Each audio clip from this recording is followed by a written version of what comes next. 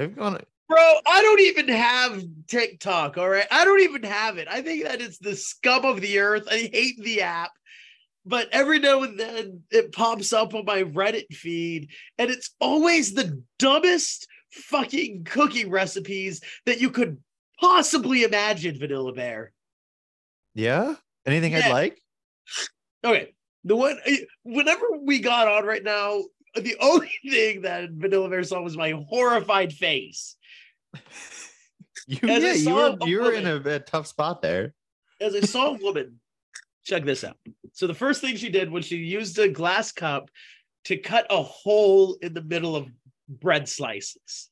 Then she takes a baking pan, puts down full bread slices, 6 of them, full bread slices on the baking pan, ham, a single slice of ham, another full piece of bread, another slice of ham, right? Wait, hold on. Wait. The bread on the pan has a hole in it, right? No. Flat, no, whole slice, ham. Okay, all right. Another whole slice, ham. Then on top of the second piece of ham is the bread that has the hole in it. Okay. Right? Following? Yeah. Me? Yeah. Then she cracks an egg into that hole. Right? Sure. And before this, she used milk, some fucking sour cream, and a buttload of fucking shredded cheddar cheese and melted it into like the consistency of mac and cheese, but without the like macaroni. So it's just like a sloppy, fucking greasy cheese dip. So I thought you were leading into like a healthy person creating something ridiculous. This is just absurd. And then she takes that. This is like cheesy blaster level of 30 Rock. Then, dude, then she takes that cheese. Oh God. And she pours it into the pan so it surrounds all of the slices of bread that's there. What a waste of cheese. And then boom, in the oven for 20 minutes. What? So what does she do with all that cheese? I'm so upset for that cheese. It becomes hard, dude. Like, it's one of those foodie, quote unquote, fucking foodie videos where it doesn't even show the people making it eat the food. That's because no one would eat that. That's because it's terrible. Yeah. It's fucking burned to a crisp cheese sauce. Fucking sure. Like, let's do that. Toast that is far too toasty for anybody with a sane mind. And completely cooked through whole eggs. Huh. And then there's a moment where I guess. And then there's a moment, God damn it, dude, I hate these people so much. Then there's a moment where she's cracking the eggs and she goes, "Oh, look at that, no eggshells." It's like, yeah, dude, that's what you fucking crack an egg. Like, you can't be proud of yourself for not having eggshells in there because that's how a normal person is able to crack a fucking egg, you dumb bitch. Normally. I mean, I do it sometimes, but like, whatever. Take it back out. People need to find things. It's frustrating because here's the deal. Full disclosure for Mundo Chocolate Bear over here. I open up the restaurant most day, like almost every day that I work. Unless I'm on a catering, I open the restaurant. The best part of my day, no matter what, is right after I finish up sweeping and mopping the restaurant, which is about 10:15, and I allow myself a 5 to 10 minute just standstill where I just stand back there and I eat my breakfast sandwich that I make every day from home. It's just a simple folded 1 egg, like small omelet, folded into a square on an English muffin with a super crispy hash brown. And if I'm really feeling froggy, I'll throw in some bacon or sausage in it. Not always, but I also have this really spicy cheese that I love, and that's what I use. And that's my fucking breakfast every morning. And I fucking love it. And that's all a sandwich needs to be, people. That's all a breakfast sandwich needs to be. Just ask John Moxley. He'll tell you what a sandwich has to be. Oh, for sure. In case you're wondering. Speaking of wrestling, Money in the Bank was yesterday for the WWE, and they had a press conference after the show where Triple H is out there, and guess who he starts asking for? I have no idea, man. Trent Cribb. He starts asking if Trent Cribb with the Independents there. Hey, everybody, it's the Forest Film Club talking nonsense, talking the most random shit you could possibly know, and being so happy that Ted Lasso's in the zeitgeist of WWE right now. He needs to show up to an event now. Come on. Come on, dude. You have to. He should be like, he should get interviewed while a match is happening. I can absolutely see that happening. And I'm like him saying something like he said about Roy at the beginning of his career about one of the wrestlers, maybe, or something like that. Dude, and then a wrestler puts him through a table or something. Yeah. I can see them getting pissed off at him. Yeah. Like back in the day, whenever they had Stern on the show, they were trying to get Stern on to WWE, but they wouldn't do it because I got a sneeze. You're good. And then it went away. And now it's back. It went away. Well, while Chocolate Bear's having a struggle over there, the topic today is very exciting. We're back to our A24. We're giving you the goods. And boy, howdy, was this week the goods. I haven't talked to C-Bear about this yet. I'm still struggling over here. It keeps on coming and then going away. What the fuck? I don't know. I don't know how sneezes work scientifically, to be honest. Does anybody? If I just live them. If I was on a night, if I was a King Arthur night on a journey, I think my journey would be to find the origin of sneezing. Well, you know about the disease, right? I don't know the scientific term, but there's an actual disease called a chew. Did you know this? Get the fuck out. No, there. Yeah, and Steve would, for years, because anytime Steve went in the sun, he would sneeze. And I'm like, you're being dumb. So I asked my sister, who you know is a physician's assistant, and she goes, oh, no, yeah, that's a real thing. I'm like, stop. So people just sneeze because they walk in this. Okay, sure. Dude, I think I might have that. You might. Are you fucking for real right now? Yeah, my sister told me. Did I just uncover a truth in your life? Maybe. That's insane. Well, he does that and he verifies my information. I'm going to tell you, we like 5-star reviews. We like you telling people to listen to our show and telling us what you want to hear. Please do that. We're on anywhere that your major podcasts are going to be listed. And we love to hear your feedback. Bro, it's a 100%. She is speaking straight facts. Yeah, I know. I trust my sister to tell me the truth. Unbelievable. Unbelievable. Wow. Yeah. So, Vanilla Bear, it's been a while since we've done one of these. Just as such, it's been a while to ask you, what have you been up to recently, entertainment-wise? We know that we've been following your journey through Final Fantasy. How's that going? Oh, dude, it's awesome. It's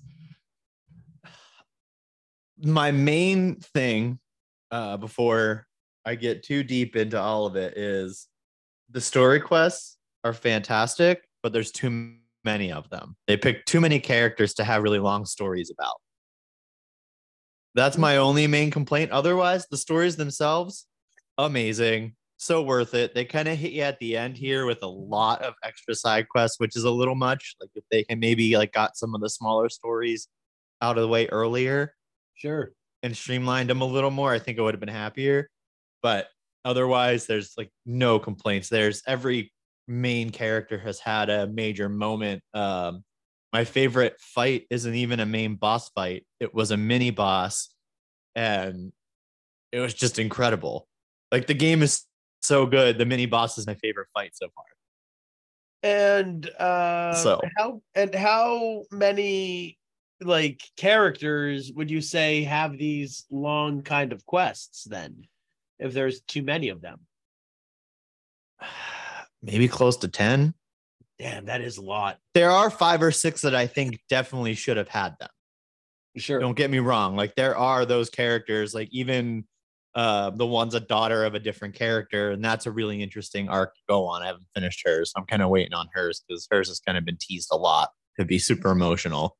But like, there's even a big long quest for the dog to find the origin of how the dog became what it is.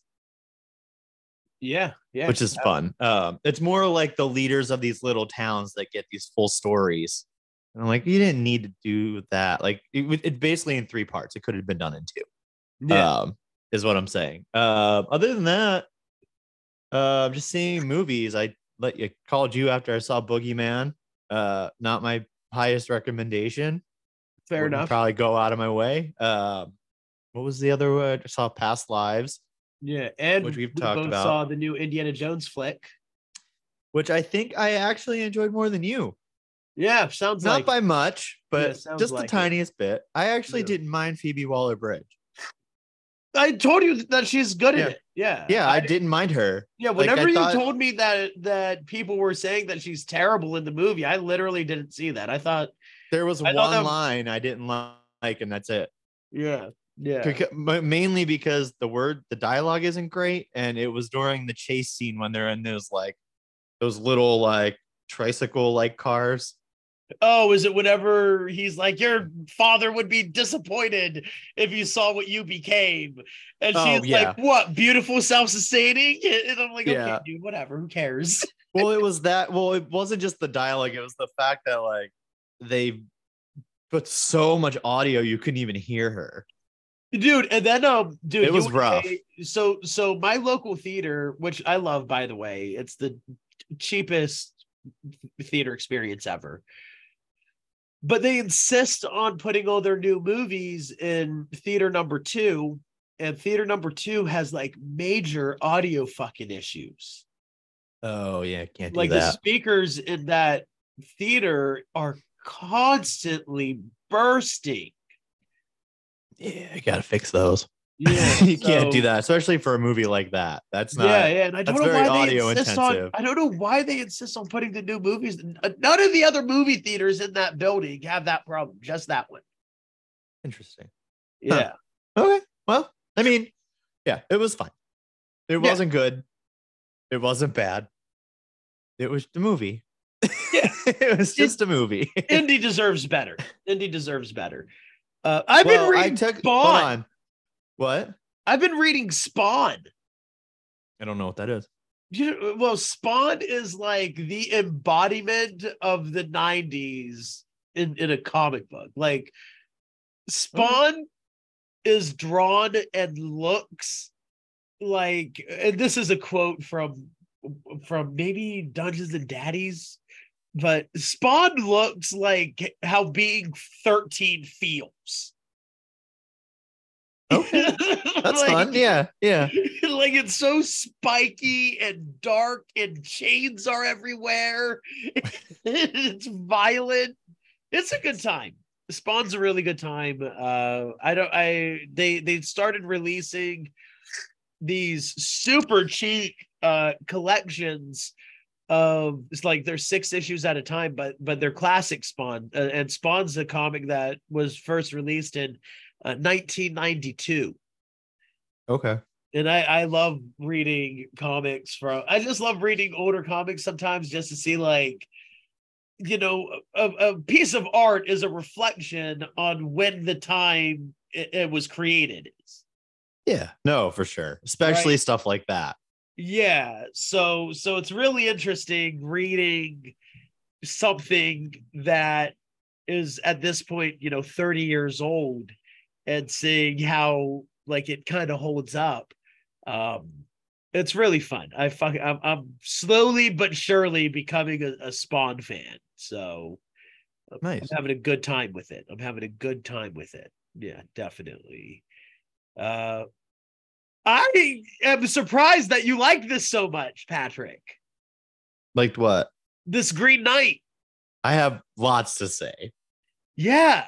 Yeah. I'm surprised. While watching it, I was like, I don't know if this is going to be Patrick's cup of tea. This has a lot of things in it that I'm sure I don't know if Patrick's gonna vibe with this. Yeah, we'll talk about it. Oh yeah, There's a lot. I got lots of notes. lots of notes. Yep. Dude, you know what? I'm gonna give you one for free here. They had two A24 characters in this movie. Implanted into a movie for no fucking reason. The and characters that just wandered in from a different movie, dude. Two of them. They had two. They didn't just have the one. They went for the double. I loved it. This is slowly but surely becoming one of my favorite aspects of these A24 casts is trying to find the characters that don't quite fit in the movie, but they're there anyways. Yep. Yeah, it wasn't for Saint Maud. It was the girl, right? The other nurse that she was friends with or whatever. Yeah. So you're like, oh, poor girl. You just shouldn't have been there. Yeah, she's definitely shouldn't have. And then I think my favorite so far was the dude with the pimp coat in that Western movie, Slow West. Yeah. Yeah. The dude in the pimp coat might be my favorite. What the fuck type character? Mine's still Alien. Oh yeah, Alien was the shit.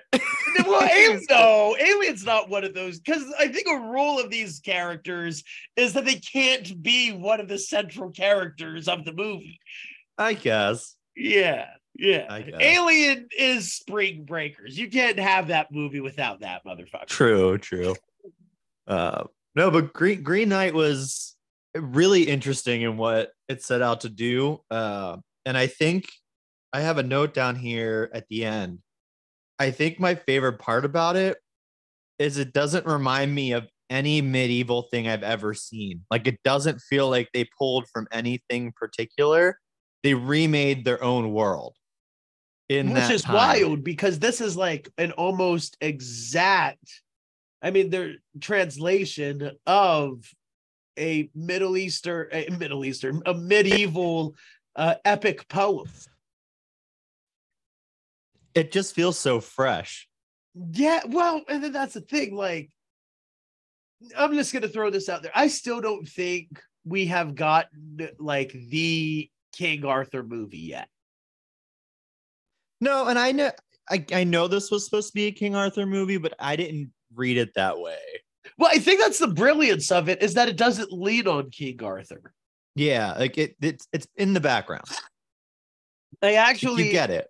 I actually think that the use of King Arthur in here is like astoundingly mature and unique for a movie set in King Arthur's mythology. Yeah, really, really interesting choices. Yeah. Before we get into this, Vanilla Bear, what I'm gonna guess nothing at all. But do you know anything about the epic poem, Sir Gawain and the Green Knight? I have heard the name, never read it. Yeah, I know it exists.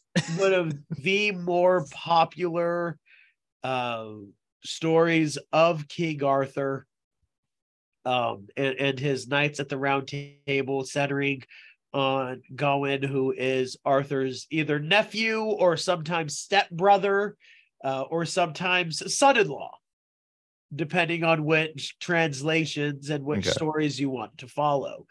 The interesting thing about this one with the Green Knight is that it was actually written about 400 years or so after most of the King Arthur tales were put to paper.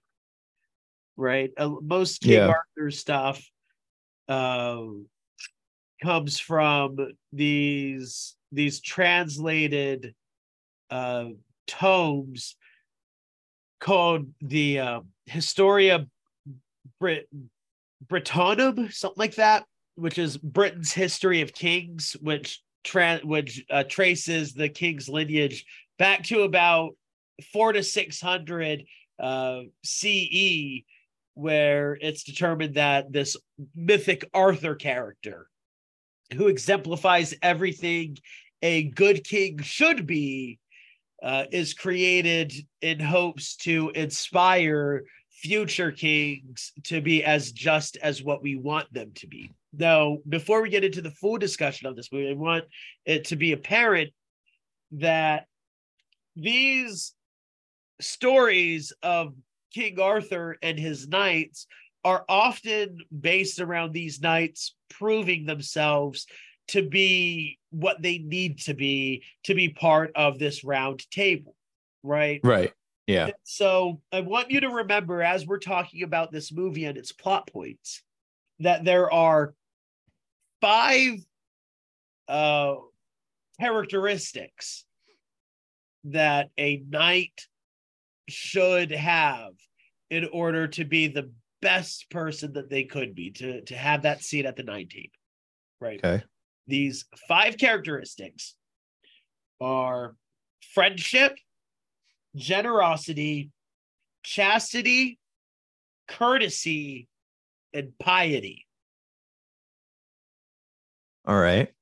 And we're going to go through this movie and see how Sir Gawain labels each and every one of these characteristics and sees if he passed the test to be a true knight.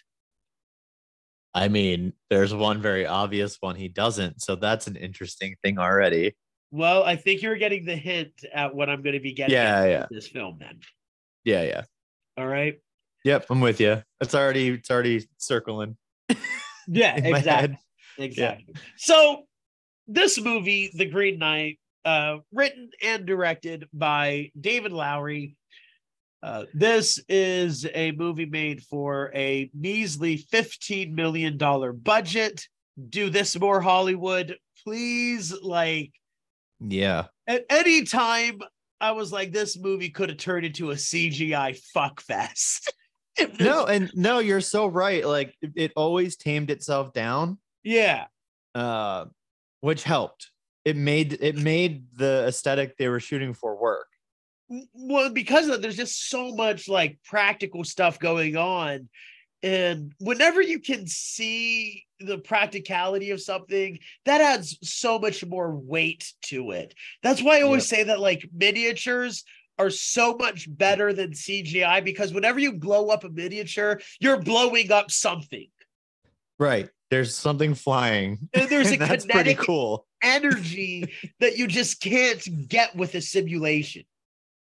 Yeah, and that's, when we talked about Renfield that time, that was one of the very rare cases we were like, no, fake blood fits what they were doing.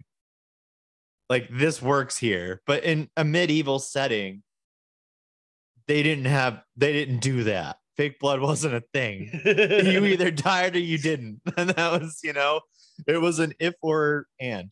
Yeah, absolutely. And this movie came out, one of the rare ones that we have here that doesn't have multiple release dates. How about it? Yeah, for them, yeah. Oh my God, there's a mess. They're always a mess. July 30th, 2021 is when this movie came out. When your WWE champion was the almighty Bobby Lashley, and your AEW World Heavyweight Champion was the best bout machine, the cleaner Mr. Kenny Omega. Woo! And overall, I just got to admit, this is my movie pick. And I legit only wanted to see this movie because I wanted to see it. So you hadn't seen it yet either? I had not seen it. Oh, see, I thought you did. Okay. Yeah, no, this was a movie that I hadn't seen, that I remembered seeing previews for, that I remember thinking, oh man, that looks really, really cool, and then just never saw it. So, and see, I watched the trailer and I was like, that looks boring back at the time. Like, it just was not something I was interested in at all. Yeah. Yep. But I also never watched the final trailer, which I did end up watching. I'm like, oh, now that would have sold me. Like they had some stuff in it that was not, it was still cryptic enough after seeing the movie that I was like, all right, that might have gotten me. Sure. Yeah. Sure. Now this movie director, Mr. Lowry, he says that he's been planning on making this movie for a long time. Uh, Basically saying that some of his favorite movies whenever he was a kid were fantasy movies, including our favorite movie, Willow. Yeah. Good time. It was fine. Yeah, absolutely. In the 1981 medieval epic Excalibur, he would play with his little toys in the backyard and make up these fantastical tales. Apparently, this guy was just like obsessed with King Arthur and his knights growing up. And that's just a obsession that sometimes never goes away. And I love it whenever I find out that a director has always been obsessed with the subjects that they're taking on. Well, because there's heart put into it. Right. It's not a paycheck, right? Yeah. So it's already a good start. Yeah, it's a labor of love that I think really comes through. I think it is important to mention that even though King Arthur's tales do take place, as I said before, between like 6th and 7th century, or I should say, a 3rd and 7th century BCE or CE. This movie's weaponry and stuff actually fits more along the time of the 14th century that this story, Sir Gawain and the Green Knight, was originally written. So that's what I was saying with my first comment. Like they definitely veered off the path and made their own thing. Well, yes and no. Like it is based off of it's Sir Gawain and the Green Knight is set in 600 CE, but this movie is set in the 14th century when that story was written. Right. So yes and no to that. Like, but you know what I mean, though? Like, you can just tell that some of these things are out of place. Well, we're going to get into that majorly going forward, because there is, the grand meat and potatoes of this story is an original tale. There's so much of this that just doesn't happen in the Green Knight's original telling, which is just perfect, because I think that it really lends itself into the story really, really well. I will go through as we're going through and just kind of talk about what is and isn't from the poem. And I think you're gonna find that a lot of the stuff in this is not from the poem. Right. Yeah. And it's one of those too that every time you were introduced to a character, it was always interesting. Oh yeah. I very much enjoyed it. We'll get into more of the technical pieces of it as we go, specific to the parts. But well, and then like even more so than that, my friend, it was like every time a new character would show up, I'd be like, oh my God, that's that guy. Yeah. It was like a constant being like, I love that for A24 movies, dude. Not only do they always have at least one character that wandered in from another movie, but that character is always played by an actor that you didn't expect to see in the movie. Yeah. It's people that it's always people for me that I'm like, I know that face. I don't know from where, but I know they're good. Yeah. Like it's one of those. Yeah, you got to take. They haven't quite made it yet to check the IMDb to make sure that that's who that is. Yeah. Yeah, Yeah, always absolutely. enjoyable. I will throw out before we get into it, I love Alicia Vikander in Oh pretty my much god. anything. Like I first she just has this thing about her that I really enjoy while she's on screen. So Yeah, I mean, she's just like, I mean, she's A24's girl at this point. I don't know how much she's done with A24. Well, at least this, and she was also, she was the cyborg girl. She's Ex Machina. Oh yeah. Yeah. Yeah. Yep. So she's They know her. just Yeah. a and absolute smoke show. If I could get a Hey, little if I could get a little yeah. misogynistic for a moment. Don't Absolute. sleep on her Tomb Raider, man. Yeah, They should have absolutely. made another one. I okay, I'm sure. I think I'll still pass on that. It was good. I liked it. Good, good. Yeah. I'm glad you liked it. You seem to be the Yes. only person that enjoyed that movie. Good. Uh, shall we get into it? Yep. Let's do it. Yeah, absolutely. Once more, as Vanilla Bear mentioned earlier, if you yourself want a movie, one of your favorite or hated movies, to get the Two Bears treatment, just send it in to Forest Film Club at 22@gmail.com. We would love to hear from you there. Please do. So, this Green Knight tale begins as all great tales do on Christmas Day. This is an exceptional Christmas day, as you know. There's Christmas. Has everybody always gotten off work for Christmas? I think so. I Right? mean, I imagine so because it's a religious holiday and religion was what ruled the world at one point. So Yeah, makes probably. sense. Yeah. Yeah. We get this creepy voiceover. I labeled it as a weird sister.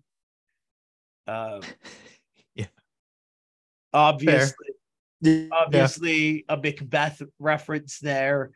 Yep. She's kind of like singing she's kind of like spitting bars, right? Like she's going hard Yeah. on the beat right now, just Yeah. straight laying down facts. And speaking in a way that omens are often spoken to about that time, that things rise and things fall, and that's just the way that time goes sometimes, right? Yep. And so this special Christmas morning, Gawain is awoken in a brothel. This is a whorehouse he has woken up in. So you know it's going to be a more mature movie. Yeah, I was Right up front. absolutely not sure. Once again, dude, I remembered seeing the trailers, being like, that looks interesting. Yeah. But I remembered nothing that was in those trailers. So I had. But you could see him getting silly with it. Really, they get silly with it. No, I'm saying like I could see. Oh, but I watched the trailer after. Okay. I didn't watch it before. You know how we roll. Yeah. So, but like when the movie started, I almost thought they were going to go maybe a more comedic route. That's an A24 thing to do. So I was like, all right, that's cool. Like a funny drama type thing. But they had funny parts, but it wasn't like that. Yeah, no, I absolutely agree with you. I thought that he would like show up late to the round table, and King Arthur would have like a quippy thing to say. Right. But I'm really happy that it stays in this medieval like seriousness. Yeah. You know, it really it never one time takes you out of the time period that it wants you to think it is. And I should say that this movie does not have any actual dates in it. I'm only basing the idea that it takes place in the 14th century based off of their weapons and their armor. So the reason I mentioned the whole like creating their own little timeline universe is because of that. At no point it tells you when and why they are. Which is absolutely amazing. Genius. Everybody knows that I love timelines, but even Yeah. more so than that, I love the absence of a timeline in a movie like this. Well, you do get one, right? You get a year. You get 1 year, and that's perfect. Yeah, that's all they need to tell you. You're at this place and you're there for a year. Yeah. Okay. And the story is going to pick up right before the year's up so we can see the last few days of this. So, Yep. Gawain goes in from his whorehouse to King Arthur, who seems chill as fuck. Right? This dude seems Yeah. cool. I love that we get the older King Arthur. So often we get like this young, vital King Arthur, but this King Arthur is like sickly and homely. He looks detrotted and like he's about to keel over at any moment, which is telling me that the age of chivalry is slowly dying. The knights themselves are like becoming more and more polluted with the wickedness of mankind, that his age of knight is slowly coming to an end, and that once he dies, those kind of knights are going to be no more because nobody's going to keep them in check like King Arthur does. What do you think of that? I enjoyed it. I didn't have any complaints. I think one of my when they favorite were things talking, is getting so deep into something and then cutting to you and just being like, yeah, it was good. no, no, It's like the way our brains work when we're watching things, the difference. Yeah. No, I thought it was really interesting from that standpoint, for what you said, right? But also his queen, which we don't know some of her abilities quite yet. Or maybe it's not her ability and it's the Green Knight's ability. We'll talk about that. I have a question on that. Yeah, but sure. you could see that she was invested in the conversation they were having. Like, she was aware of how the king felt about him, about what the next steps were going to be. Their conversation about how kind of he regrets not getting to know him well enough was very powerful. Way interesting conversation there. It's super powerful. And I guess to your point a little bit ago, if he is that young version, right, then you have to have a young version of Arthur. Right. And this movie's different if you do that. You can't have those mature topics covered the same way. Yeah, you can't have a Gawain who's in his mid to late 20s and an Arthur that's at that same age. Yeah, it wouldn't have. Yeah, so I think the ages and things like that, I think it works really well for the story, and it definitely set a precedence in that room. Like we talk about with all these medieval things, a lot happens in rooms. It needs to be intriguing. It has to be. Yeah, or the movie doesn't work. We're stuck in this area with these people, like for like 10 minutes. Yeah. Yeah. I will say this opening of this movie was riveting to me. Oh yeah, dude. I have just small notes of the music as they're. Oh, by the way, anytime you were expected, like there was a shift in the storytelling style, they changed the music. I loved it. This guy, the musician that took over the scoring is Daniel Hart, who hasn't done many film scores. His most recent one, I believe, was the new Peter Pan movie. Okay. Peter Pan and Wendy. Mm-hmm. But he goes hard in this. Dude, it's so good. Like he goes hard in this. The music as they're getting to the castle entrance and them shooting straight up the wall to just to show how mighty this town is supposed to be. Yeah. Really solid. And then going into the spot and seeing the round table. This is a legendary table that I think everybody has a different image of in their head because there is no real round table. Yeah. See, I imagine it kind of like, um, so there's a part in Final Fantasy 16 Yeah, where they all get together, and it's literally just a round table, and it's a reference to this. It's of all the course. leaders Yeah, getting this is around why. it, right? Yeah, the round table is why the Justice League has a round table, right? Right. Like, but it's in the middle of where the common people eat. They just Oh, kick everybody cool. out.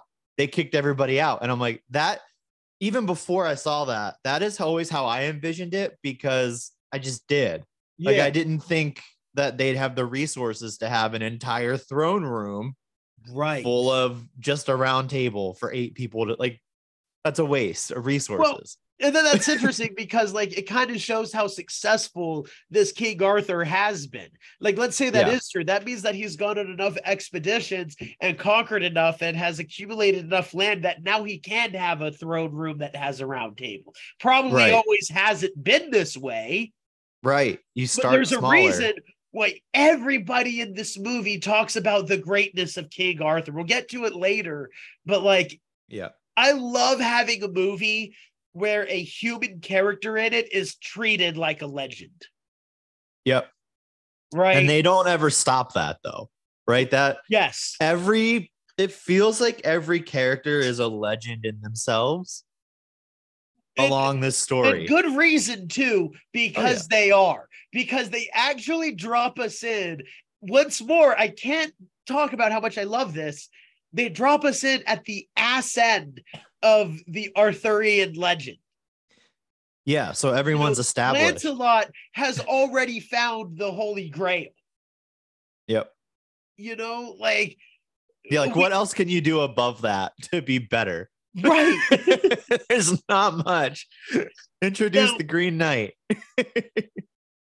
while they're at this, I love this conversation that Arthur has with his nephew, saying, "I don't know you. Tell me a tale about yourself." But the nephew's like going, like, I'm a fucking idiot. Like, I have nothing Yeah. to do with anything. While at that same time, his mother is listening in. Now, did you catch who his mother is? No. So they do not name her in this, but I believe that it's supposed to be Morgan Le Fay. Do you know who Morgan Le Oh, I have an idea which character it is, but no, I guess my point was they never actually named. Yeah, right. I think this is clearly supposed to be Morgan Le Fay, who in Arthurian legend is like his arch nemesis. It's his sister who is envious of his fame and notoriety. So instead of becoming chivalrous and honest, she becomes a sorceress and a witch and Yeah. goes off of deceit and mistrust to gain what she wants. Right? Yep. She's like the original boss girl character. Okay. Gotcha. You I know, mean, it makes sense with kind of how he acts throughout the movie. yeah, and it also then makes sense that she would send a test for her own son to prove himself in front of her brother. Yeah. Because something about King Arthur also is that King Arthur never has any offspring. Didn't know that. That's news to me. Yeah. Yes, I believe he only ever bequeaths his throne uh, to his nephews in the stories. Oh, okay. Yeah, yeah. Those are some lucky ducks. I'm willing to be wrong about that. I'm working off of very shaky knowledge of King Arthur. These are stories that I really liked while we were in college, but I haven't read Yeah. them in a long time, and I haven't studied them in a long time. But I believe that that is true. He doesn't, or if he does have kids, they're killed in battle. So he never is able Okay. to leave his throne to his offspring. And so Gotcha. Morgan, his sister, thus thinks that it is then her kids that should have that mantle, which by law of kings, that is how that goes, right? Yeah. Makes sense. And so she wants to prove that her son is willing to take on all challenges. So I believe she creates this Green Knight that comes in and bursts in through this Christmas morning feast, a morning feast that Gawain doesn't even want to be at, by the way. No, that's true. You just said something else that I think defines what an A24 movie is, though. It leaves wiggle room for you to put your own thoughts on something. Oh, 100%. Right? Like, there's nothing in this that says she creates the Green Knight. I didn't even think about that. But the fact that you did means that there's wiggle room there for someone to think that. Yes, and let's go back to what I said at the beginning of this movie conversation of the 5 things that make a knight. The one of those things is piety, being honest to your religion. He doesn't want to go to Christmas, dude. Yeah. Toss that one out. He has sport tests left. Yep. So we have the Green Knight that comes in. Green Knight is a prosthetics and practical effects masterpiece. This dude looks so cool. I read that they actually put him on platforms on his shoes to make him physically taller than everybody else, so they didn't have to do anything with CGI to show him in his physical impactfulness. Love it. Right. Yep. He comes in, he hands a note which possesses the queen, Guinevere, by the way. The queen's Guinevere. The magic system in this movie is so cool. Yeah, love it. And it just kind of happens out of nowhere sometimes. Yeah, like, yeah. Oh, that's like happening. Classic medieval magic shit right there. Yeah. Right. What do you think of the note possessing Queen Guinevere while she's reading it? Oh, I loved it. That was the part that got me like really into what was going on. And then did you notice the how the light behind her coming in through the window turned green as she was possessed? You mean the classic A24 color tones throughout this entire movie? God, dude. Is it in the contract? And they like get rights to like, you need, these are the 7 colors of lights you're allowed to use. And it's not like neon green, it's like lime chili green. You know, like a very specific shade. Bright puke green. Yeah. Now, hysterical. This is the classic Green Knight problem where he comes in, he challenges any one of King Arthur's men to strike him one time, and in 1 year's time, they will seek him out at his green chapel where they will meet an exchange of blows, right? Whatever is done to the Green Knight in this instance will be done to the person who attacked him. Yep. He makes it very easy by professing his neck, which King Arthur's nephew takes and decapitates him in one swift blow with Excalibur. Afterwards, so this is on him, right? Oh yeah, there's nothing in this contract. He could have cut his hand off. Like he didn't even know. Dude, he literally didn't even need to do that. He could have just given him a tiny little paper cut. Yep. Right. Yep. All on him. But it's understandable that Gawain wants to prove himself. Yeah, exactly.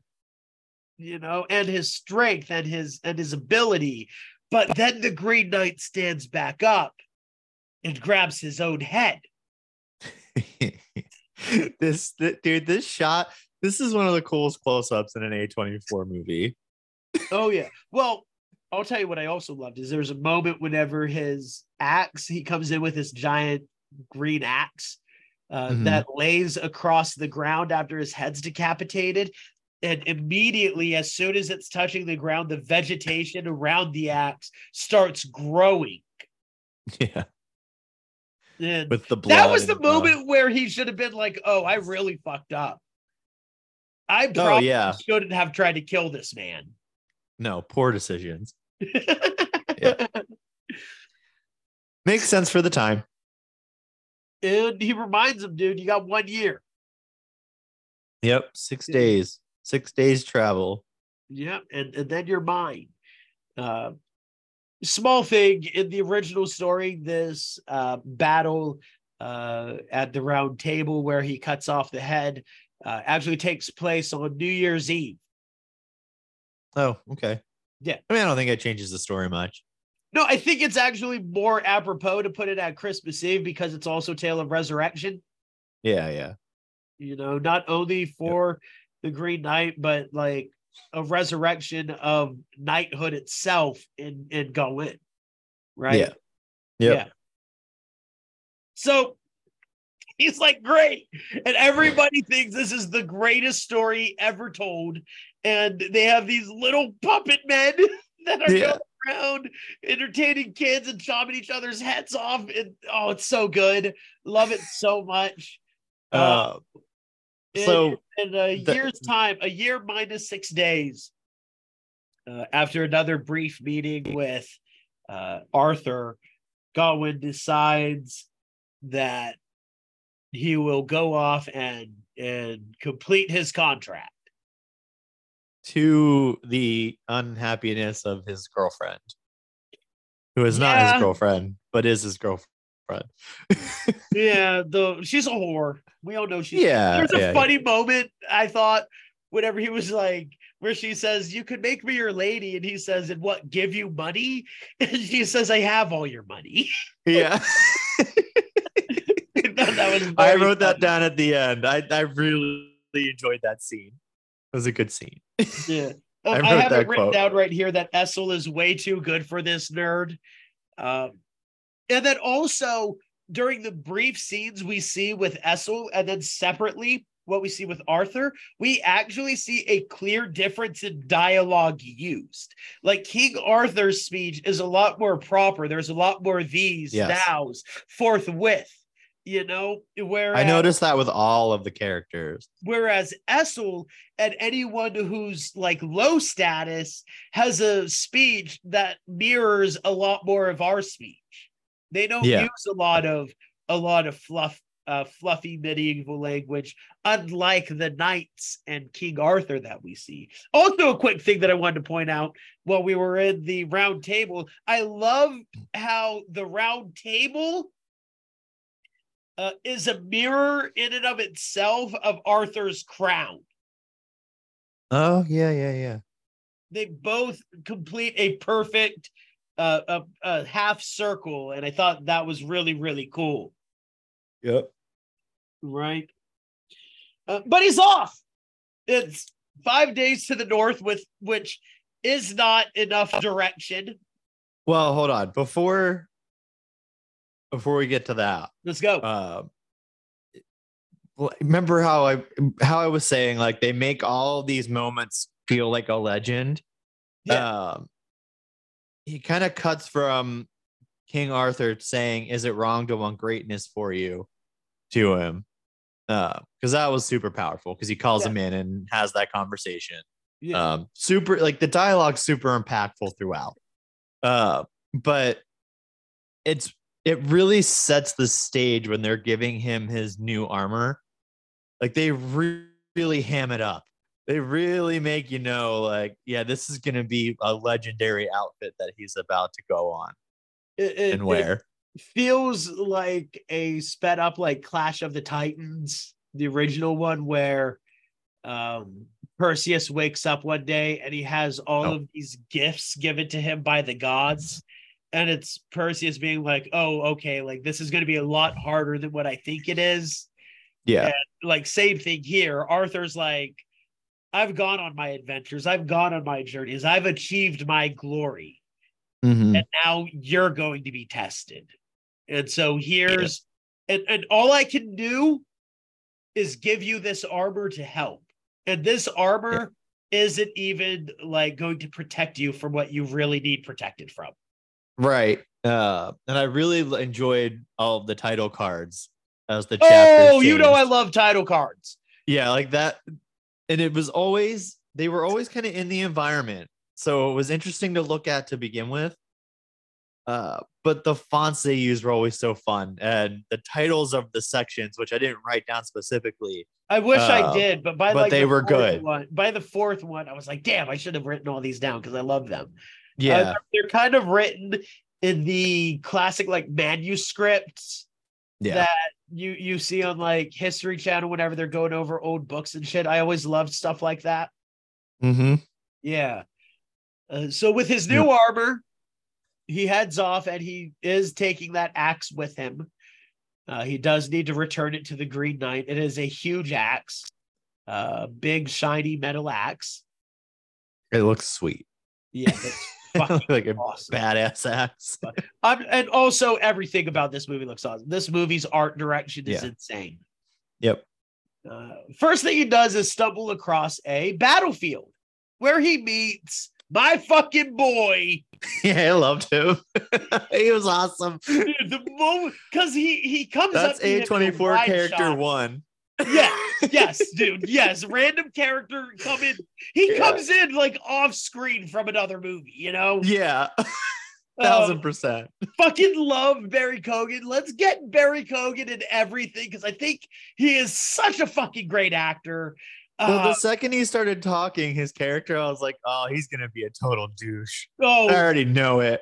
yeah, because he comes in this battlefield, and the first thing he starts talking about is how he has two brothers that are dead in this battlefield, and that he'd be dead too if his mother didn't prevent him from running off to battle. Yeah.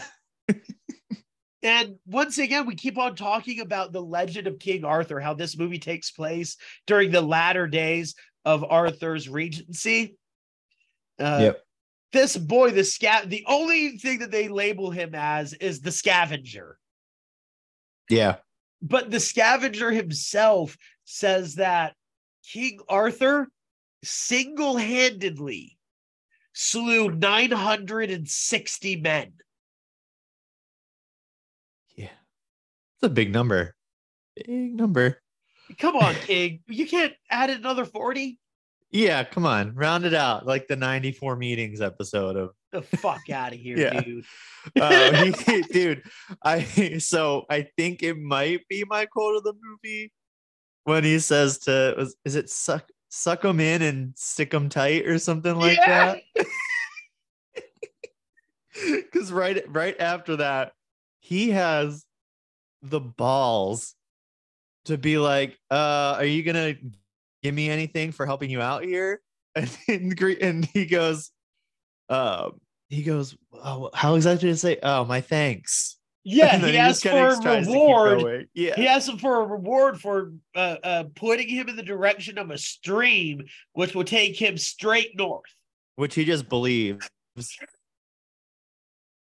I mean, Patrick, he was just told by this guy that his brothers were both dead. Yeah. Oh no, I get why he believed him, but yeah, it almost felt like a Don Quixote thing for me, where like what will go wrong can go wrong. Oh, for 100%. a lot of this movie, and I enjoyed it. And I will again remember there are 4 traits of a knight left. We've taken out piety. Now we must take out generosity. Yep. Because he must be begged to give this poor kid a reward. And who knows, if he gave that kid more than 1 silver coin, they may not have robbed him later on. No, but then we also wouldn't have gotten that really awesome scene of just a lady knight standing at the top of the hill. Oh, yeah. Oh, it was awesome. Yeah. Oh, yeah. You're like, dummy.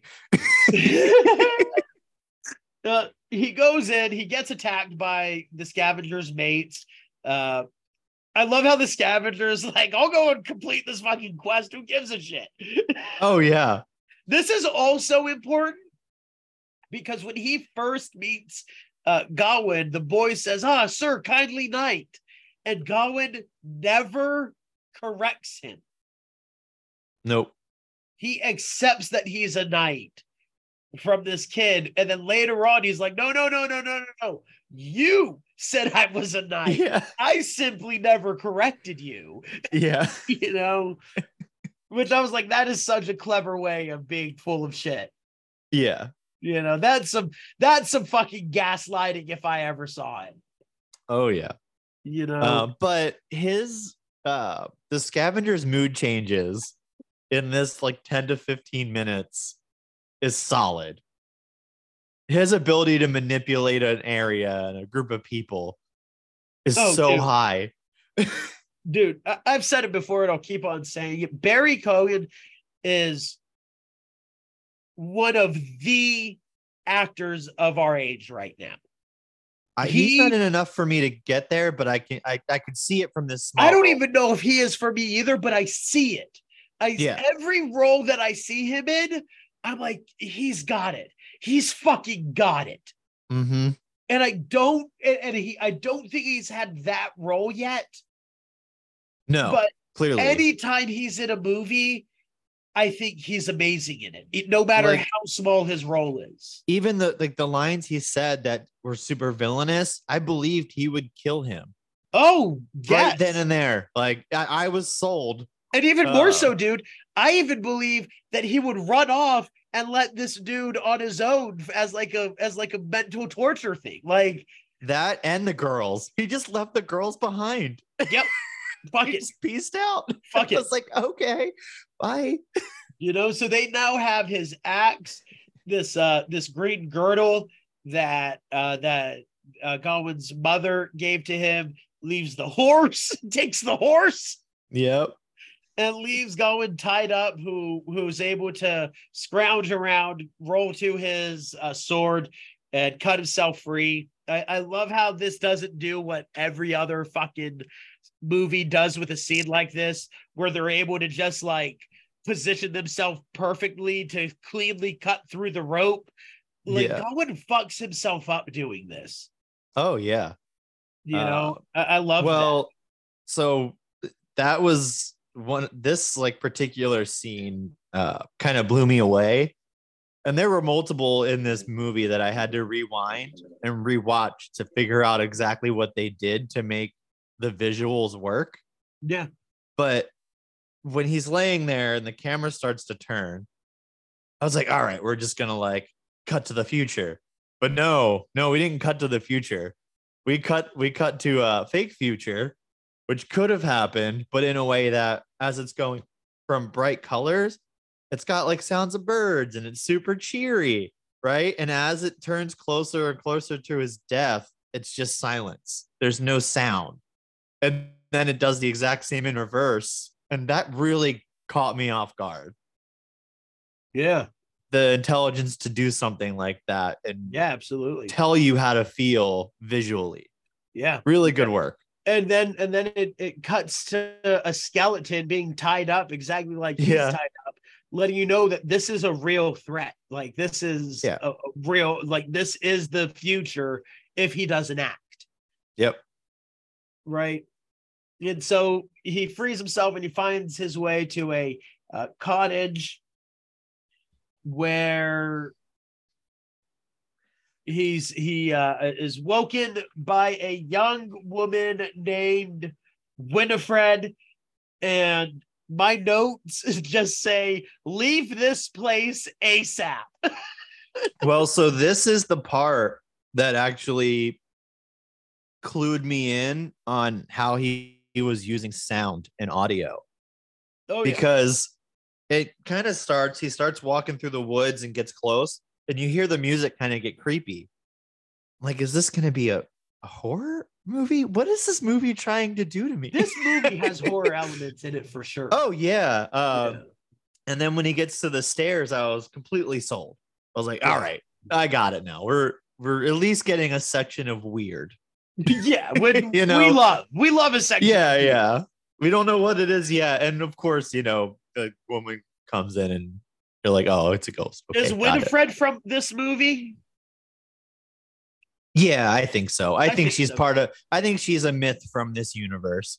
Yeah. Interestingly enough, Patrick, she is not. No, she is not a King Arthur character at all. Very well done. Winifred is a very real martyr who has been canonized in Wales. She is, in fact, a saint. Okay. And Saint Winifred was a woman who, at a young age, was betrothed to her suitor, a man named Caradon. And Yeah. Caradon wants her to bed with her. She's apparently super beautiful at a really young age, but feels the love of Christ and thus wants to become a nun. Oh, gotcha. This Okay. upsets Caradon so bad that he decapitates her and throws her head into a river nearby, which, according to some legends, now has healing properties. Man, the twist in her story was probably my favorite little side quest of his. Because she's like, I want you to help me. I need your help. Like, all right. Like, Well, sure. I love it whenever one of my favorite moments in this movie, which I also thought was a great little moment of levity, was when Gawain clearly doesn't think that she's real. Yeah. Yeah. And so he like goes to touch her. And she says, why are you trying to touch me? A knight would never do that. So he stops. Yeah, he just listens. Yeah. And then later on, she tells him that she's been decapitated, that a man tried to rape her, which once again is kind of true to the story. There are various versions where he did rape her before chopping off her head. And given the time frame, that would have happened a lot. Happening. I mean, we're talking about the full 100% rape. Oh God, yeah. Yeah. Yeah. Yeah. I have a I have a joke about that. Are you going to say it Not now? this particular one. No. Okay. Oh, where is it? I'm gonna have to find it. Keep going. And so she asks him to jump into this pool nearby to retrieve her head at the bottom of the pool, where our man Gawain asks what would it be his reward for doing such a thing. And her response is maybe my favorite response in the whole movie, where she just says, why would you ask that of me? Why would you ever ask that? Yeah. And I was like, fucking perfect. It was solid. You know? And remember, Patrick, we have 3 things left that makes a night. Yeah. And when he asks for a reward, well, we got to throw courtesy out the door, baby. Oh, no. Yeah. You're not just diving into that water for the sake of doing it. So we have 5 qualities of a knight: friendship, generosity, chastity, courtesy, piety. We have thrown out generosity, courtesy, and piety. This particular one, though, likes to make you think he learned the lesson. Yeah, I think this is whenever he starts like really becoming a knight, personally. Yeah, because he places the head properly. Yeah. And the magic, another magic moment, all of a sudden he goes back in the house and her bones are laying in the bed he was just in. Yes. Incredible. Yes. And it was like, what? And his axe. Yeah. Both. So somehow they got his axe back for him. Amazing. Yeah. Amazing. I guess I understand whenever people say that they don't like that kind of shit in movies, but I fucking love it. What? Just like things just happening. Well, in a magical story like this, where it's it makes sense. Already kind of can't tell what's real and what's not real, what's myth and what's legend. Yeah. Like, it just breathes more myth and legend into this story. It really makes it feel like something that I would read from the 1300s. Well, I think that's his, like, I read it like that. I think you would have as well. Like, that's the universe's repayment of him figuring it out, that he's not doing the right things, and he finally helps her, puts her head there, and then and I think I do good things come back. Well, and I think that we even see this even more, because what's the next thing he does but like gets a fox pet, like a fox friend. Yeah. Right? I was gonna ask you, is that her soul? I think so. That's what I went with. And I was like, okay, now we're talking about reincarnation. Yeah. awesome. Like Also everything is Resurrection, happening. also very Christmassy, Yeah. right? Yep. I love the fox friend. He also eats some like vegetation at this point while he's going to bed, which makes me believe that Mushrooms. the giants he sees the next morning are not real. Oh God, no. Yeah. I think he's literally tripping balls. It happens a few times. Like even when he dives in the pond, he gets a little weird about it. Yeah. Okay, I'm just gonna throw this out. I really enjoy this movie, but it does commit a cardinal movie sin to me. Hmm. And that cardinal movie sin is people being able to see perfectly underwater. Yeah. Yep. Cardinal Hey, movie sin. listen, I will Don't take do that. I will take that over Disney thinking the water in Indiana Jones looked good when they just did Avatar the year before. They couldn't have done a little bit of work. Just saying, put it out there. But they had to make the de-aging look good, Patrick. Oh, whatever. There's one singular scene in that movie where I was like, that de-aging actually looks great, and then it never looks good again. Nope. Nope. That's all I'm saying. Just like we're good. The one like nitpick I had throughout this movie is I do think sometimes it works, sometimes it doesn't. I think sometimes it sticks to the shot too long. Well, I think this movie lingers a bit. Yeah. Yeah. And it, just I don't small want example is him leaving initially. Like him walking on a horse takes way too long to move on from. Yeah. I don't want to call it boring because I really don't believe that it's boring. No. There are times in this movie where I'm like, okay, we can like move on now. We can continue on with the journey and not be so encompassed here. Yep. Right. There's just slight moments that are less interesting than the really interesting stuff. Yep. And now he finds his way to a castle where we meet a lord and his wife, who is played by the same actress who's playing Essel, which is amazing. Yeah. Because now he's seeing like what his love can become. Yep. Right. If he accepted her. Yeah. Super horny. This super horny woman. Okay. So this is where I wrote 4 out of 10. 4 out of 10. It was very similar to my Midsommar review. First of all, we all know that Midsommar is a 10 out of 10. Okay, that is not true. He wanted it the whole 10 movie. out of 10. The whole movie. You're wrong, but me and Noah both agree that it's a 10 out of 10 R. You're wrong. At least in this case, she has to talk him into it. So it's a 4 out of 10. This is a 4 out of 10. Yeah. This is a 4 out of 10. But I liked that. He's not drugged in this like he. No, that's what I'm saying. Yeah. Yeah. Yeah. This whole castle sequence is amazing. So good. I will say one more time. The outfits are amazing. That this is so far a lot of what we've seen, Winifred, the scavenger, right? They're not parts of the actual story of Sir Gawain and the Green Knight. This is like the meat and potatoes of that poem. In the poem, do they look the same?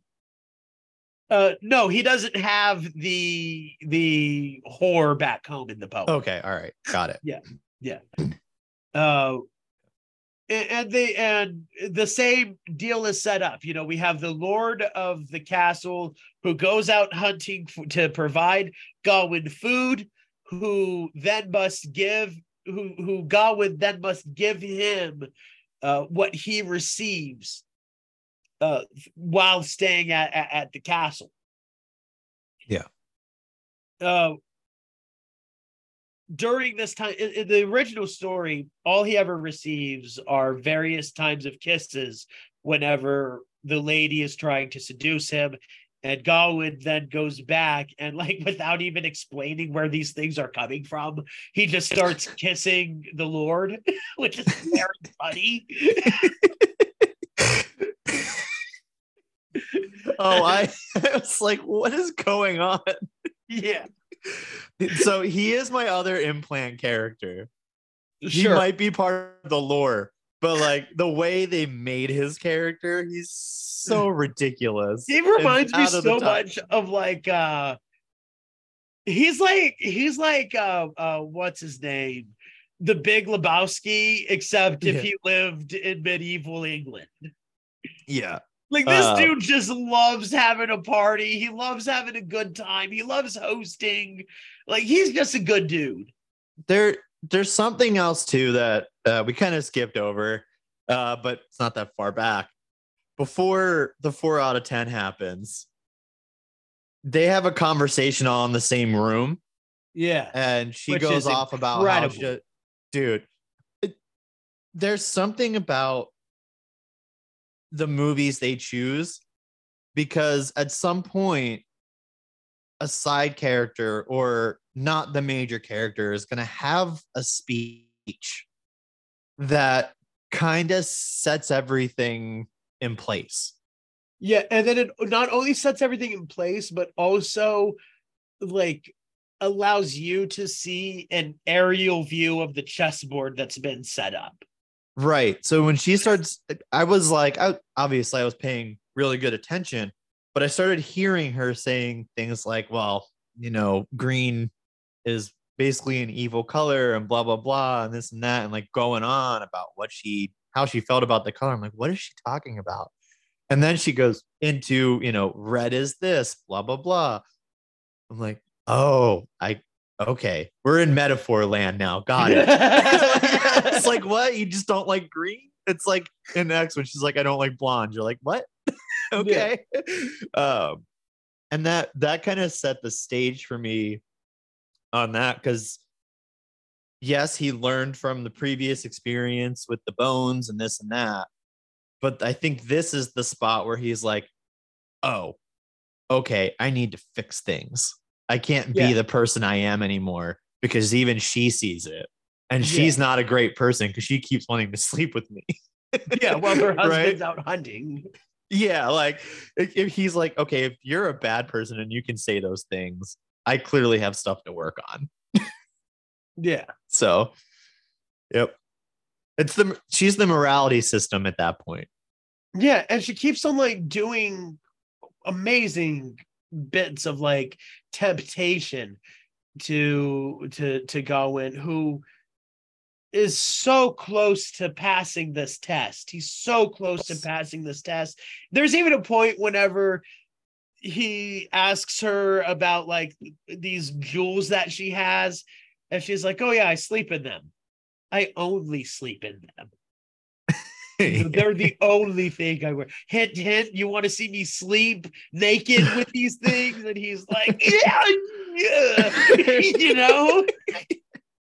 He's like, you know, oh my God, she looks so hot. Oh yeah, she's a good looking lad. She's so pretty. She's so beautiful and such a good actress. She's so talented. It's unfair. Yep. And he caught the fox. We left that out. Finally, the day comes when the Lord's out hunting once more, and she comes by with one last gift. It appears that she is also a witch of some kind, because she has constructed some sort of girdle that she says will protect him from any and all harm. And at this point in the movie, you're like, well, I'm inclined to believe you. Yep, that sounds right to me. Why wouldn't it? It sounds right to me. Yeah. Yep, we're rolling with it. Yeah. Because honestly, the next part blew my mind. I did not expect this fox to talk.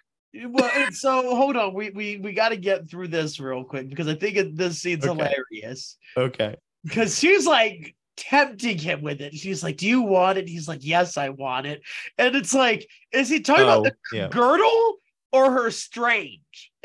Yeah, no. Oh, you're back to that part. Yeah, no, for sure. She's like, I have a prize, but you need to give me my prize Yeah. first. Yes, like, so let me ask you this. Is she jacking him off or is he jacking off to her? I think she's doing it. I think he's doing it. Oh, okay. All Yeah. right. I mean, I think he's doing sure. it because Well, so my question I wrote down was, did it even happen? oh no, it happened for sure. Okay. Yeah, I think so as well, but like I think it gave you room enough where you can wonder if he imagined it. Well, no, the way they shot it. because he has the girdle whenever he goes to see the Green Knight. Yeah. Yeah. So this happened. No, that's what I'm saying. That's how you know it did. But I think the way they wrote it, it almost for a beginning of it makes you think. But if I'll tell you this, I could understand that if we don't actually see the cum all over his hand. Oh, yeah. But since we see the cum in that scene, it happens. Yeah. Like there's no doubt about it. Once more, this is 4 out of the 5 he fucking fails at, bro. Oh, yeah. Chastity out the window. My man's horny. How could you not be? Come on. Can't blame I give him a pass on that one. Yeah. We'll give it back to him. We'll give him one pass. Give it back to him. He's back at 2. Yeah. But he takes off, and the Lord knows that I have a feeling that the Lord and his wife just love doing this to people. Yeah. Oh, it's a game. Everything's a game in this movie. Love fucking with people like that. He's like, come here, I'm gonna give you a big old smooch too. Right. And once again, in the story, this does happen, but like it comes out of nowhere. He's so really comedic about it. Yeah. I think it's why it works so well. Yeah, so he kisses Godwin, and Godwin is like, listen, dude, I gotta get out of here.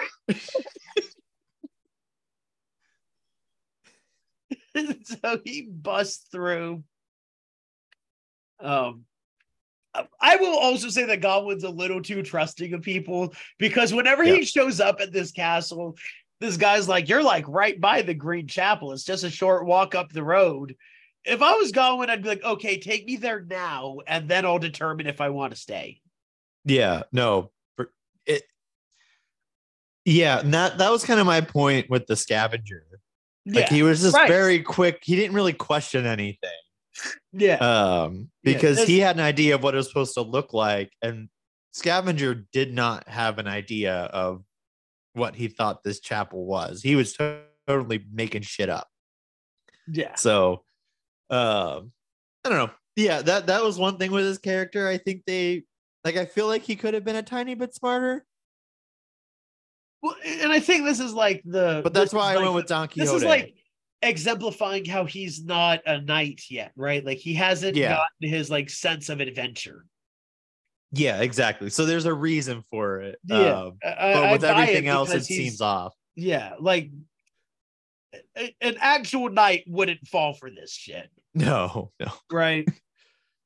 And now we get to your part where he gets to the stream, which apparently is the stream that leads right to this chapel, where the fox fucking talks. It's like, what? Okay. And what it says is super, I don't know the right word for it, because the whole time I think it's that woman, Soul, but then she says, why don't you come home with me? And I'm like, wait a minute, does she want him to go back to the house and die with her? I'm so confused. Or is this a different person? No, I think that it's like saying, like, if you go forward, you're going to die. Oh, okay. Gotcha. Yeah. All right. It was just a really ominous line, and I enjoyed it. And finally, this is the failing of the final test. Mm-hmm. The test of friendship, as he denies his fox friend and thus goes in to meet his maker. So he has failed all 5 tests of a knight. Yeah. Right. And we are shown Yep. this in the movie. Oh yeah. I have a really important note here to tell you Go. before we continue. At this point in the movie, I was on like Big Fish levels of entertainment. Really? Yes, because every 15 minutes, 20 minutes, something new and interesting was going on. Sure. A new interesting side character, a new plot line that was super intriguing. The environments were always changing, even though they were really similar. They were always vamping it up just a little bit more. Really, and it had that myth to it, right? Just like Big Fish did of like, I don't know how that magic worked, but I'm it good works. with it. Yeah, I'm good. It's Yeah. magic. Yeah. What I know Like, about it. for like the couple of things we've been talking about, it makes it on our old scale 1 point less than a Big Fish for me as a total. Really? Yeah. Interesting. It's very high up there for me as far as the A24 movies we've seen or general movies as a whole. Yeah. It was all very shocking. Yeah. So, yeah. For the record, yeah. I don't think this is anywhere near Big Fish level, though I am thoroughly entertained by this, and I did have a great time. Yeah. This is, for me at least. I'll tell you why. And it wouldn't have fit in this type of movie or story. But this movie could have used a bit more levity. All right. Yeah. Yeah. I see what you're saying. I understand that that this story doesn't call for it. Yeah. But it needed a little bit more humor for it to have. I think that's what I liked about it. I think it had so enough serious in there for me. Yeah. I'm glad. Yeah, this actually seems to be a rare like antiquity movie that you enjoyed a little bit more than me. Yeah, absolutely. So we finally get to it. I love that Gawain actually has to stay there like an entire day. Oh yeah, just sit around and wait. Yeah, for the Green Knight to awaken on Christmas Day 1 year later. He has his girdle on. Does this girdle actually represent self-preservation in the face of danger? I mean, because as he has it on, he keeps on telling the Green Knight to stop, to not swing, and then he eventually runs away. Yeah.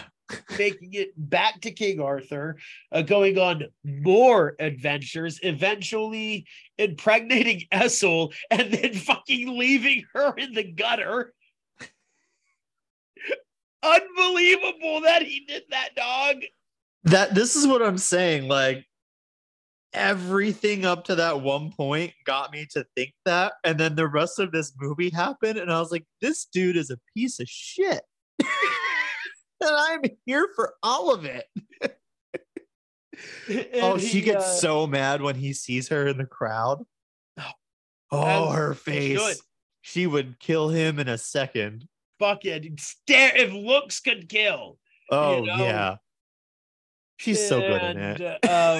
Lives the life of a nobleman, eventually becomes king, marries a noblewoman, has another child, a daughter to her, but eventually goes on war where his son gets killed in battle. And even while his son's dying, he refuses to give his son this magical girdle that should protect him from all danger. Oh, yeah. Just not happening.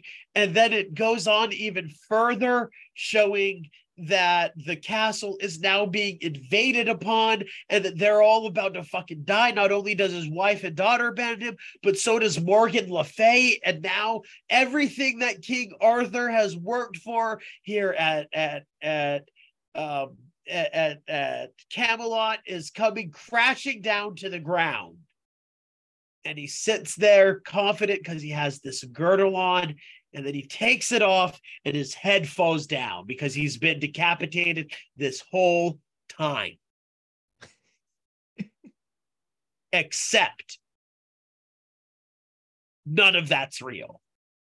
Yep. that is all in his head Oh yeah. as it cuts back to, and I wrote that down. I was like, I have it right here.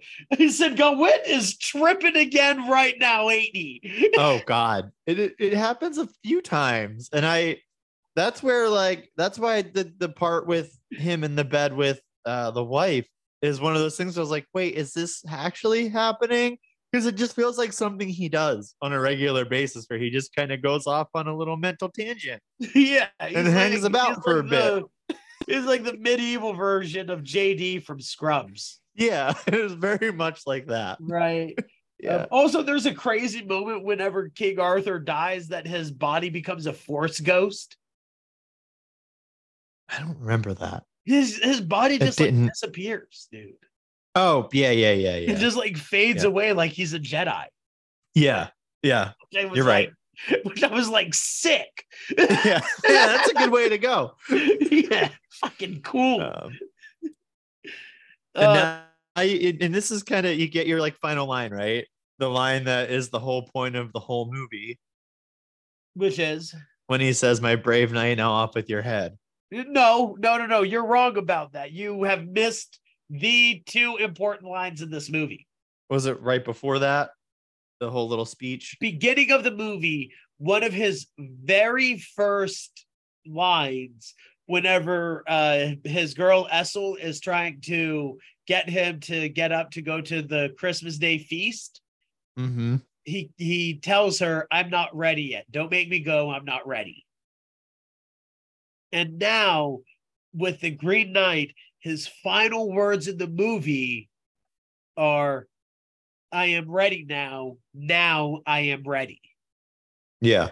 Those are the important lines of this movie, Vanilla Bear. Those That's true. are what this whole movie's about, right? It's up to this point that Gawain is not ready to become a knight because he doesn't understand.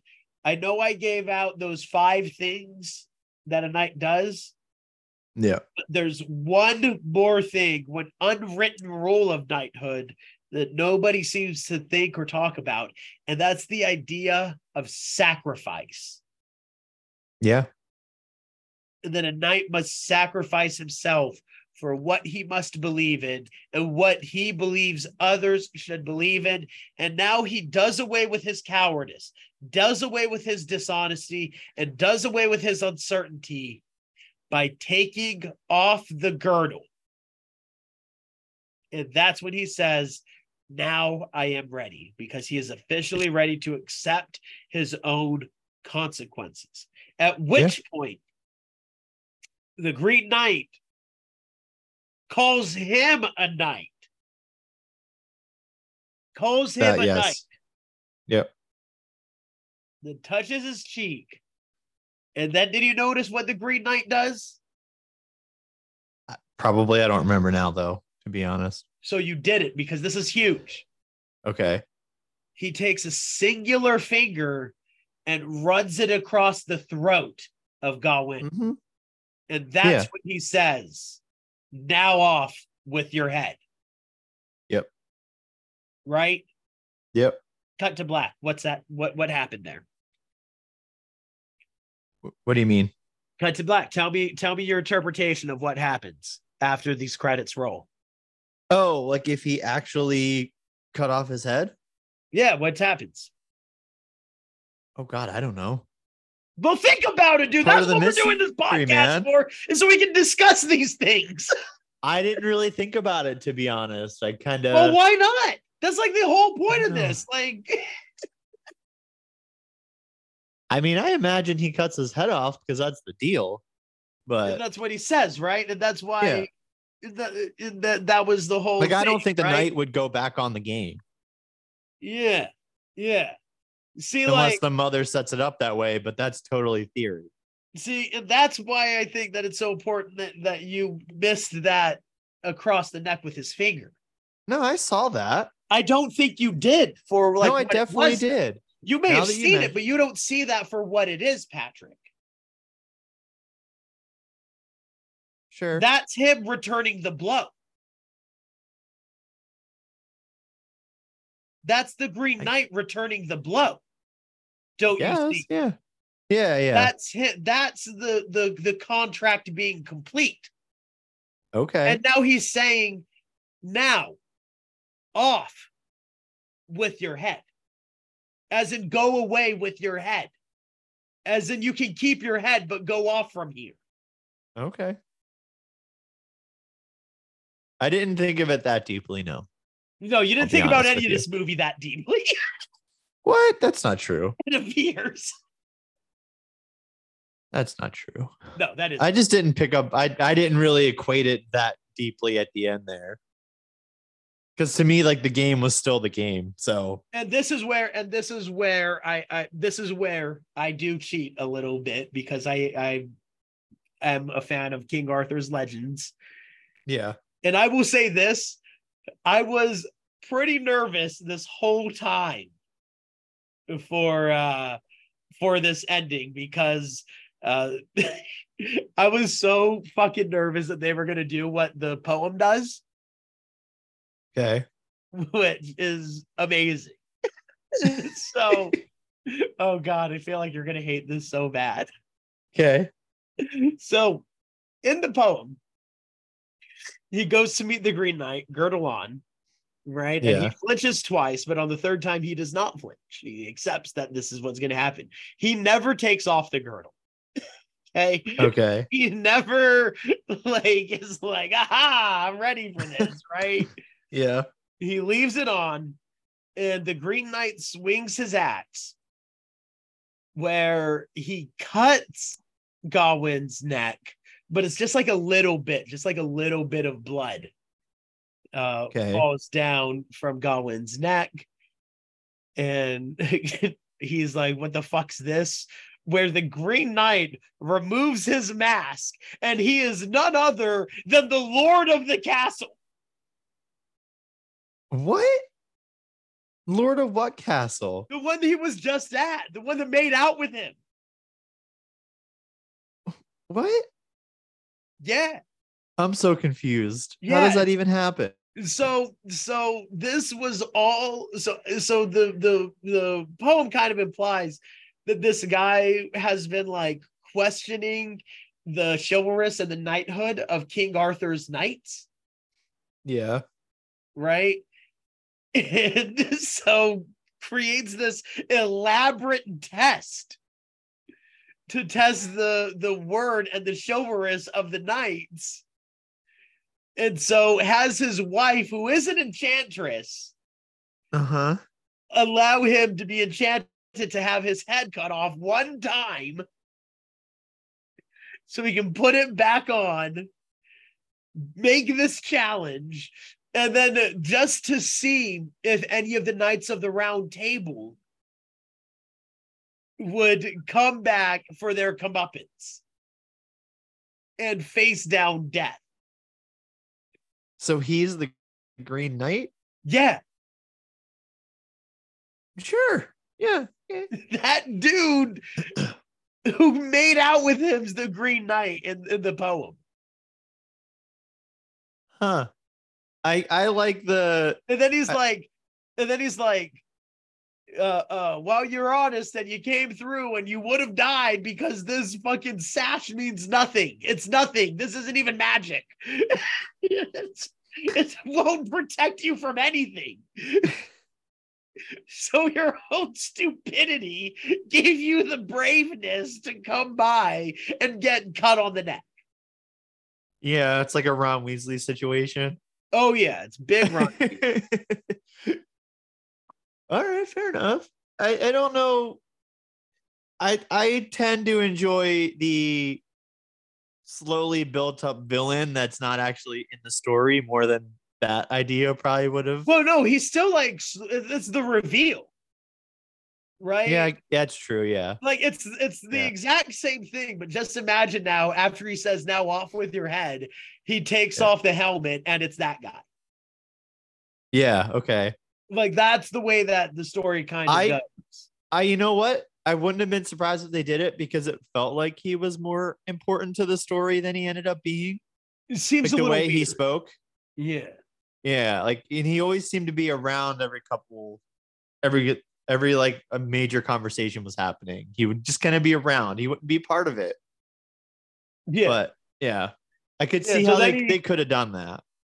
so Gawain then like keeps the sash that he was given as like a symbol of failure, and that you aren't defined by your failures is the like message. Right.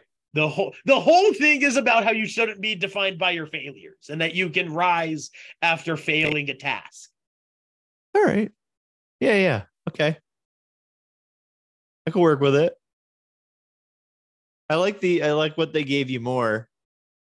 I tend to like ambiguous endings like that you can I like, talk fucking about. hate the ending of the Green Knight, the story. Like Oh yeah, like the poem. yeah, Yeah. the poem. I fucking hate it. That was another reason why I kind of wanted to see this was if the ending of this would piss me off like the ending of that story does. I'm surprised they didn't do that because the guy that I don't know his name, but the guy that was him, Joel Edgerton. like I've seen him in things. He's like we talked about. He's one of those guys that you're like, he's good in things. I just never go out of my way to watch something he's in. So I'm interested in why they didn't do it that way now. I mean, they were right. They made the right choice, but definitely made the right choice. Yeah. I didn't look up like any interviews with the director of like why he changed the ending to the way that he did.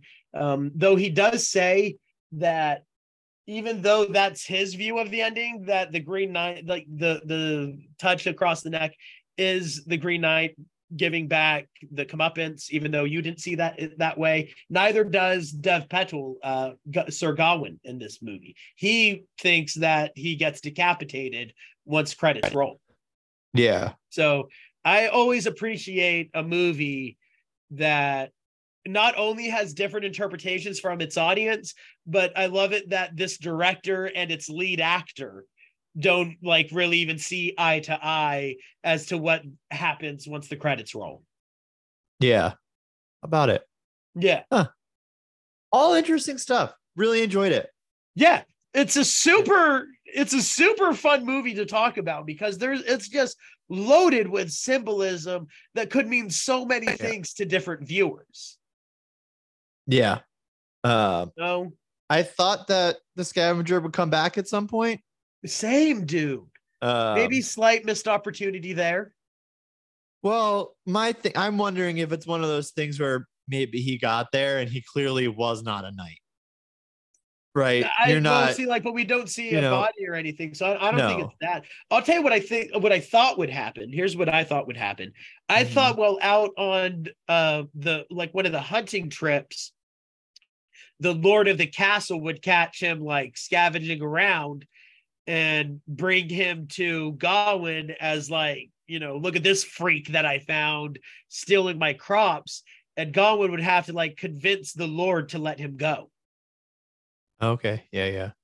Yeah, that's where I thought, especially bring whenever that back around. Yeah, especially whenever he was like, whenever he said, every day I'll bring you something for my hunting.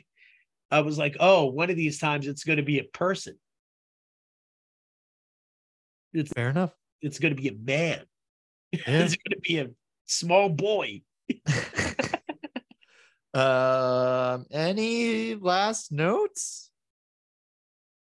The ending of this movie really made me feel the whole like him getting away and like eventually leading King Arthur only for him to come back.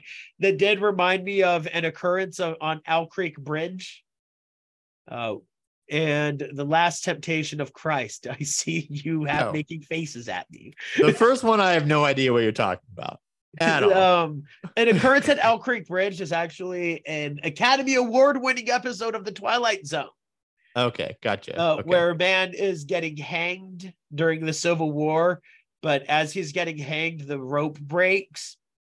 And so he falls into the river below him, makes his way to his house, but the entire time there, he like is coughing a lot, and he like starts developing a rash on his chest and shit. Okay.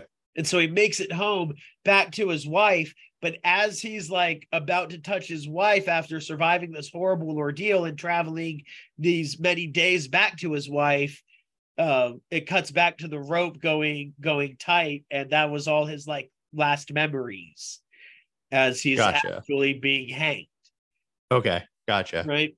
Yeah. And this movie also reminds me of so, you know, these stories, I always say that like stories like these, the original Green Gowan and the Green Knight, written by an anonymous source, by the way. I feel like a lot of stories like this don't really have names attached to it's them. Actually it's more weird that we know Homer's name for the Iliad and the Odyssey, even though a lot of people do believe that Homer was just the ancient Greek word for storyteller. Right. You know, but this right here, this story also reminds me of a ancient Roman general during the First Punic War that got captured by his enemies and then sent back to Rome to like, they want us to surrender. Here are their terms. And once Rome said no, that general actually went back to the enemies because he gave his word that he would come back, even though he had no reason to. He said, a man of honor maintains that honor regardless of deposition, where he would eventually be tortured and killed by his enemies. And he knew that would happen. They said, you have to come back so we could kill you. I mean, just in general, I think this movie does a good job of weaving a lot of that feeling into it. Oh, yeah. Overall, like the whole medieval feeling of it keeps you engrossed in what's happening. Yeah. Even for like we talked about, some parts go really long. I have a note, and I forget exactly who he was staring at in the scene, but I think it might have been the wife. But I just wrote creepy staring contest. They just like, the camera just kept going back and forth between them. I'm like, all right, got it. They're staring. I got it. Let's go move along. Yeah, I get it. She's off. Like, yeah. And she apparently thinks he is. I don't know. Yeah. I can't think of anything else on my side that I really need to bring up. I mean, yeah, it just does very well at having a human story in the middle of this like fantastical world. I love movies and TV shows and anything that has fantasy in it, but the story isn't overtaken by the fantasy. Right, exactly. Like the fact that they keep the magic ambiguous helps. Yeah, like, and at its core, this is a very human story that overall is simply about how you got to be honest and keep your word and keep promises, no matter how hard it is to keep that promise. Yeah. Yep. 1000%. He only went to have his head cut off because he said he would. Yep. Right. Yeah, and I like those kinds of things. Yeah, there was no consequences for him not going. No, he could have been fine. Right. Yeah. She tried to convince him not to. Yeah. His little whore back home. And depending on your interpretation of the ending, she's right. Yeah. You know? Yep. Yeah. Before we answer questions, as is tradition, how can the Cubs out there help us, Seabear? Cubs and Cubettes, the best way that you can help us is by getting your friends and family involved. Tell them that we are reviewing fun movies, different movies that other podcasts might not review, and that we will, in fact, review any movie that you send us our way. And that's so easy to send one our way. All you have to do is put it to... I almost said the wrong one. It's been so long, but I almost said the wrong one. All you have to do is send it to forestfilmclub22@gmail.com. send it on over. We will ship it straight to the top of the viewing list. Ayush, we know you're out there. I hope that you loved our covering of Bahubali 1 and 2. That's right. We did a duo for that, guy. So good. And ended up being maybe one of my favorite things we've ever reviewed on the podcast. Yeah. Yeah. That second one was a masterpiece. Literally some of the most engaged I've ever been in a movie. Yep. Ever. Yep. And you can also help us out by following us on the Twitter at Force Film Club, definitely on there. And of course, please go on whatever you're listening to, go on there, give us a great review, 5 stars, and then just a little comment that would really help us out with in that algorithm, getting people to listen to us. So whenever people see the pixelated 2 bears, the vanilla and chocolate bear on their podcast app, they know that it's a good show. They know that they'll be entertained. They know that we'll give them a very long-winded but succinct movie breakdown of whatever we're watching. And I'll usually say at least one dumb opinion, so it's worth listening. Yeah, and I'll get pissed off at something that's should not bother me even a little bit, but I'll still scream about it. Yep. Yeah, we know our roles in this game. Yeah. All right, questions, baby. Boom, here we go. Let's do it. Vanilla Bear, in this movie, should we switch it up this time? Because this movie takes place a lot in the woods. This movie takes place a lot in the woods. So here's what I'm going to say. In this movie, who would you want to see take over a sports car in a death race?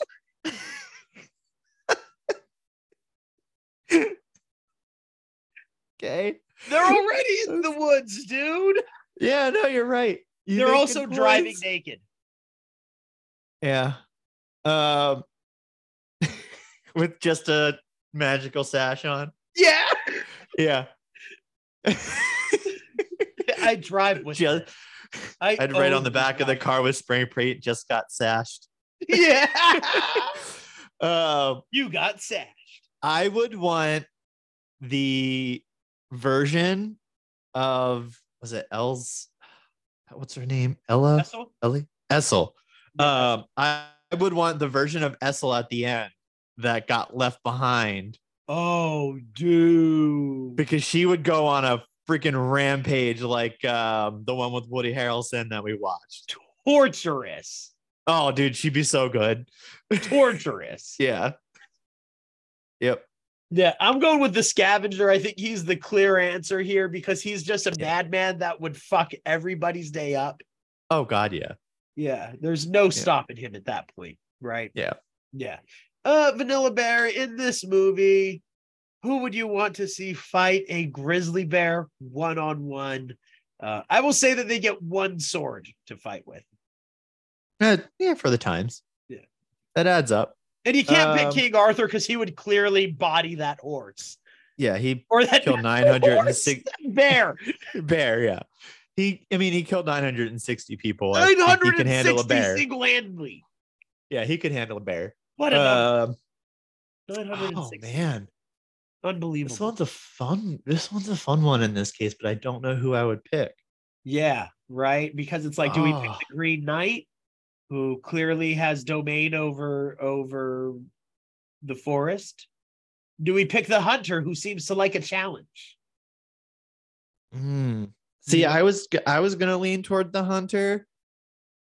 Also kind of with the hopes that like maybe he gets stuck in the woods for a while and he probably gets into some weird tryst with some random person he runs into, because that's something he would do. He meets like Robin Hood out there. Yeah.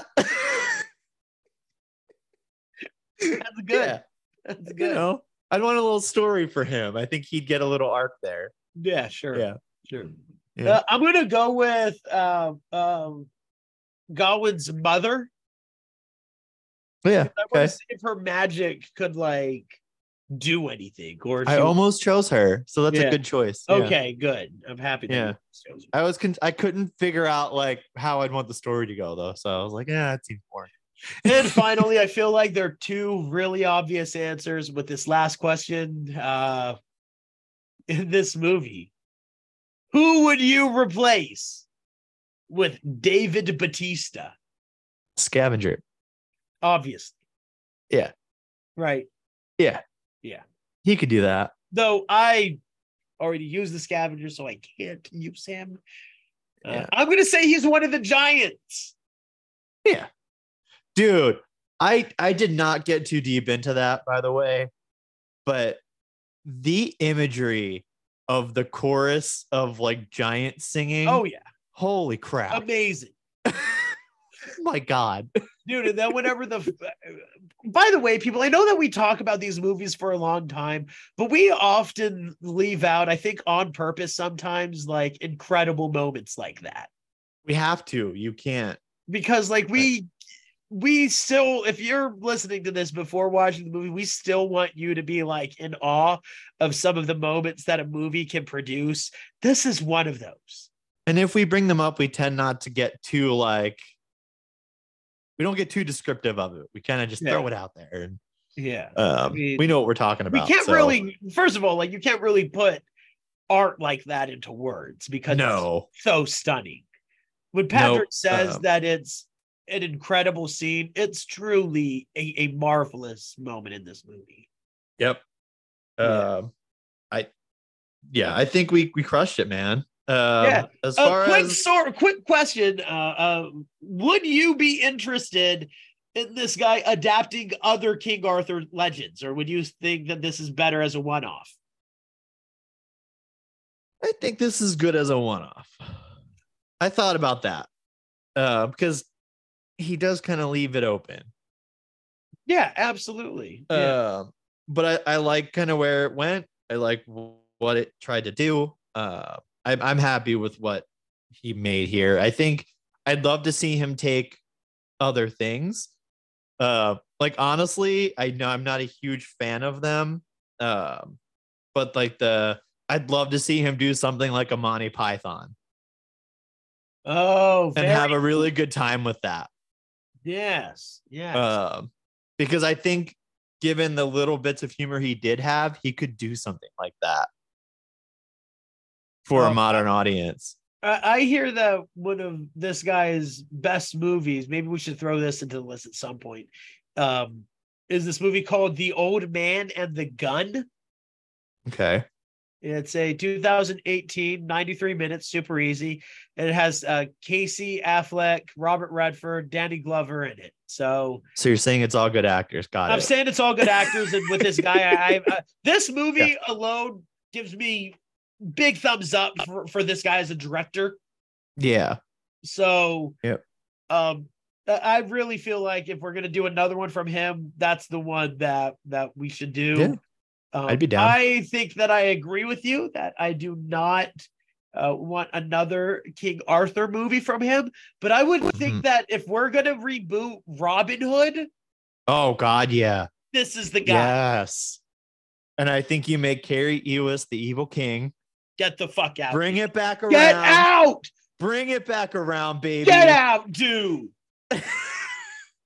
Nailed it. What a moment. Did I just blow your mind? Holy shit, dude. Ah! You really just fucked me up. He'd be so good. You know it. Yeah. Well, Vanilla Bear, thank you so much for being here with me. You literally just exploded my brain hole with that one statement there. And I thank you for it because now I will not be complete in life until I see that. Oh, it'd be great. Oh, God. Listen, ladies and gentlemen, over there has been the Vanilla Bear Patrick. Thanks for enjoying the movie with me. Appreciate it. Oh, yes. If you don't know, you should know. This has been the Chocolate Bear Mundo. This has been our discussion on the Green Knight here on the Forest Film Club. And of course, as always, have you got one this time? I don't. Yeah, this was a hard one. This is a hard one. This is a hard one. I think I'm just gonna go with something easy right now, so that Do way it. hashtag Gwentista. Sounds good.